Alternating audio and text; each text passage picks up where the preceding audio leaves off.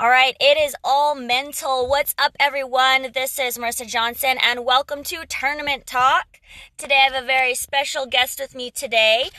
Is one of my friends that I actually met out in California when I was out on a tournament, and we made friends. Well, frenemies, I guess. I was kind of giving him a hard time when I was playing tennis with his team, but we're totally best buds now, as you can see, as he is a guest on my podcast. But we have Nick Schindler, and I'm just going to read his little bio we got here. So he's the current head coach for the men's and women's tennis University of St. Catherine. He's a former Division I assistant coach and a current certified strength and conditioning specialist who is also a kinesiology professor. So that's so amazing. And so his quote that he wanted to use today was, "It's all mental." So Nick, I would love for you to just tell us a little bit about that. What is "It's all mental" all about? Yeah, Marissa, thanks for that introduction. I guess hearing all that makes me sound a little bit more professional than maybe I like to consider myself. It's all mental is definitely something that I've come to, I guess, throughout life, but I'd say so more in the last 6 years. This is my 6th year as a college tennis coach, which is crazy because time's just flying. A lot of that, it's all mental, has just kind of come from an understanding of life. So much of what we do in everyday life, the situations that we face, all that kind of stuff, is so much reliant on how we approach a situation or, adversity or overcome it. And it's not so much about the situation itself. It's more so about how we approach it. So, throughout the course of my college career as an athlete and also as a coach now, I've kind of embodied that because there's so many times where I'm sitting there, whether it be after a tough loss or a great win or, a gym session or whatever it was, thinking to myself, I'm just lacking the motivation right now. Why am I lacking this ability to want to continue or want to push harder? And the only real answer is, well, you just don't want to do it. And that starts from within. So I started playing around with that for the longest time. And, here it's become one of my mantras with all my teams. And, maybe even too many of my families and friends hear me say it, but that's just the reality for me. Awesome. Well, it's honestly a great mantra. And I'm totally a 100% believer in that too. But you were telling me before you started tennis a little later in life, right? I did. So I started tennis at the age of 13, which when I tell people that, they kind of wonder why I picked up such a technically advanced sport at the age of 13. My dad played soccer. He played professional soccer growing up. And so I played soccer as well as a kid. And then basically just got to a point where he knows, I don't really want to play soccer. Dad and I were butting heads from a young age. And so naturally my mom played recreational tennis. And she goes, "Hey, use a tennis racket. Give it a try." And I hated the game. I kind of pulled an Andre Agassi mentality. Yeah, no way. I hated the game. I thought it was so simplistic and so boring. But of course, everyone who touches a racket for the first time, they suck at tennis because it's the exact opposite, right? Yeah, that was me. And so I just hated the sport, and I thought it was so easy, and it turned out that it wasn't. And then I started losing when I started to play with my friends or whoever it was, and I thought to myself, "Gosh, this thing is so dumb, and I'm bad at it." So I think that's probably where I started the "it's all mental" thing. If you know what, I got to turn this around. I got to either change my perspective on the game, or I got to really put in the work to get better at this thing because it was so frustrating. But yeah, I definitely had a late start compared to most of my peers growing up. Yeah. People that have been listening to my podcast know I started when I was 10, which is a little sooner, but for me it was a lot of catching up because, you're a son of a professional athlete, and my parents weren't professional athletes, but I do know a lot of that's, comes easily to some, but for me it was Yeah, I hear you. Trust me, I know exactly what that's like. Just kind of looking back over my life, I guess, when I was 13, 16, probably an element of trying to play catch up with all these guys who have been playing since they were 3 years old or whatever it was. I just had this big chip on my shoulder. And I was a pretty bad student growing up. I never really took school seriously. And then it was about my junior year in high school. My high school chemistry teacher came up to me and basically said, "What are you doing with your life?" And you ask a 16-year-old what he's doing with his life. Wow. The reasonable answer is going to be, I don't know, playing video games, playing sports, and hanging out with buddies, right? Right. But he just told me, he came to me and said, if you tried a little bit harder in school, and you just kind of change the way you think about yourself, you'd probably be able to go get like a scholarship and play in college, and they'd pay you to go and do all the like knucklehead stuff you want to do, like hang out with your friends and party and all that kind of stuff. And to me, it was just like the biggest eye opener. It was like, wait, who's going to pay me? They're going to pay me to go party and hang out with my friends and play sports? And he pitched it he pitched it in such a perfect way to an immature 16-year-old boy, right, that it changed that mentality of, hey, you know what, maybe if I do try a little bit harder in school, maybe if I kind of shift gears and don't tell myself that I'm just destined to be this bad student, maybe it'll kind of turn around for me. Mm-hmm. And sure enough, with that talk, it was probably the beginning of what's now transpired to be, after a master's degree and all that kind of stuff and college coaching. So it's been a hell of a ride. So you played college tennis as well? Yeah, so I went to Westmont College from 2010 to 2014, small NAIA school in Santa Barbara, and that's where I spent all 4 years playing college tennis before I graduated in 2014. Now, when you made this mental shift at age 16, did everything else from that point just become a little bit easier for you, and you were just all like, it's all mental, like, or were there some experiences that you had in college that were just like, that really just made it's all mental your mantra? Yeah, that's a great question. It's funny because it wasn't like this pivotal moment where life itself just turned around. I think it was just enough to get me into college. And then when I got to college, I think I kind of hit the cruise control button, or like the relax button, because then, my grades flipped again when I was in college, maybe like most people, you're in a new place and all that kind of stuff, but it definitely, it's all mental didn't come into fruition, I think, until probably after college. I think I just saw traces of that mentality in your control within mentality really start to show at a younger age, but I didn't really give it, I didn't put in the spotlight until after school. But college, I was actually ineligible my freshman year, which was tough and also upsetting. So I think, I talk to my athletes now, because back then I was so mad at teachers or my coach or whoever, everyone else could get the blame other than me. 18-year-old boy's never wrong. Yeah. And I tell all my students, my athletes now, I say, it's all mental. And a lot of them approach me with, "Coach, it's not all mental. Like, if I break my hand," which actually, the reason I bring this up is I broke my hand when I was 18, and I had a bunch of scholarship offers start to get pulled away from schools that I really wanted to go to, Mm-hmm. because of my broken hand. I wasn't able to play junior tournaments. I wasn't able to maintain my ranking. So that obviously had a huge effect on my mentality. But I tell athletes all the time, it's all mental, and they come back with, "Well, Coach, if I break my hand, it's all physical. It's not mental." And I laugh because, I kind of have this experience now where I say, actually, no, it's still 100% all mental. Well, yes, you broke your hand, right? Life happened. Yep. But life continues to happen at a constant rate after that event. And that's where the mentality comes into play. Obviously breaking your hand, there's a physical component to that. Mm-hmm. But your response to that, your reaction, Yes. how you decide to really plan and map out your next step, that's where your mentality comes into play. And I think that's where the "it's all mental" comes out. Is you can sit and cry and be upset about a broken hand, or you can control what you can control, and then put a plan into action and see what you can get from there. So I wouldn't say it was a pivotal moment or anything like that. I'd say it's just over the course of growing up. Looking back now, probably being 10 years senior, I'm thinking, holy crap, I had this idea, but I never really knew what it was until somebody or something kind of said, "Hey, you're kind of pushing through all this stuff without giving it too much credit." And I was like, "Yeah, because it's all mental. You just gotta put your head down and keep going." Mm-hmm.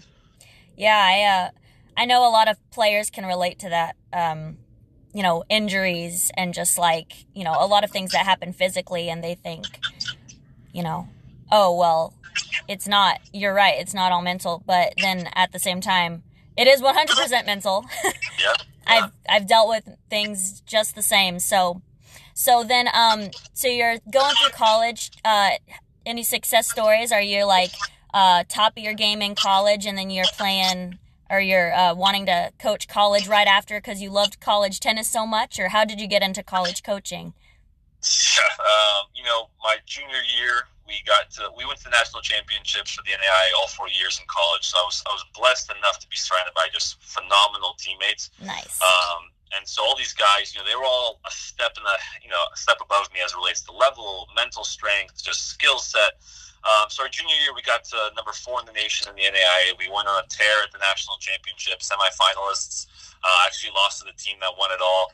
And I thought to myself, this is one hell of a rush. Like, what a sweet opportunity we all have here. There's so few people that get to play even at a national championship, let alone, become the 4th ranked team in the country or anything like that. And I told myself, I don't really want it to end. I know eventually it's going to have to end as a player, but I want to stay in this atmosphere of competition and drive and desire and just kind of keep pushing through all these things. So I think by the time when my senior year set in and I realized, oh crap, this is it. This is like the last year. I told myself while I was already a senior that I had to start looking for volunteer assistant coaching jobs or any way that I could stay involved in college tennis to maintain that kind of atmosphere.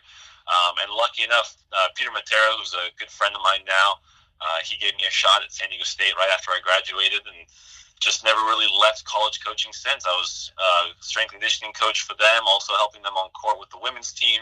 And then it just kind of doors opened as that path kind of unfolded in front of me, and it all worked out.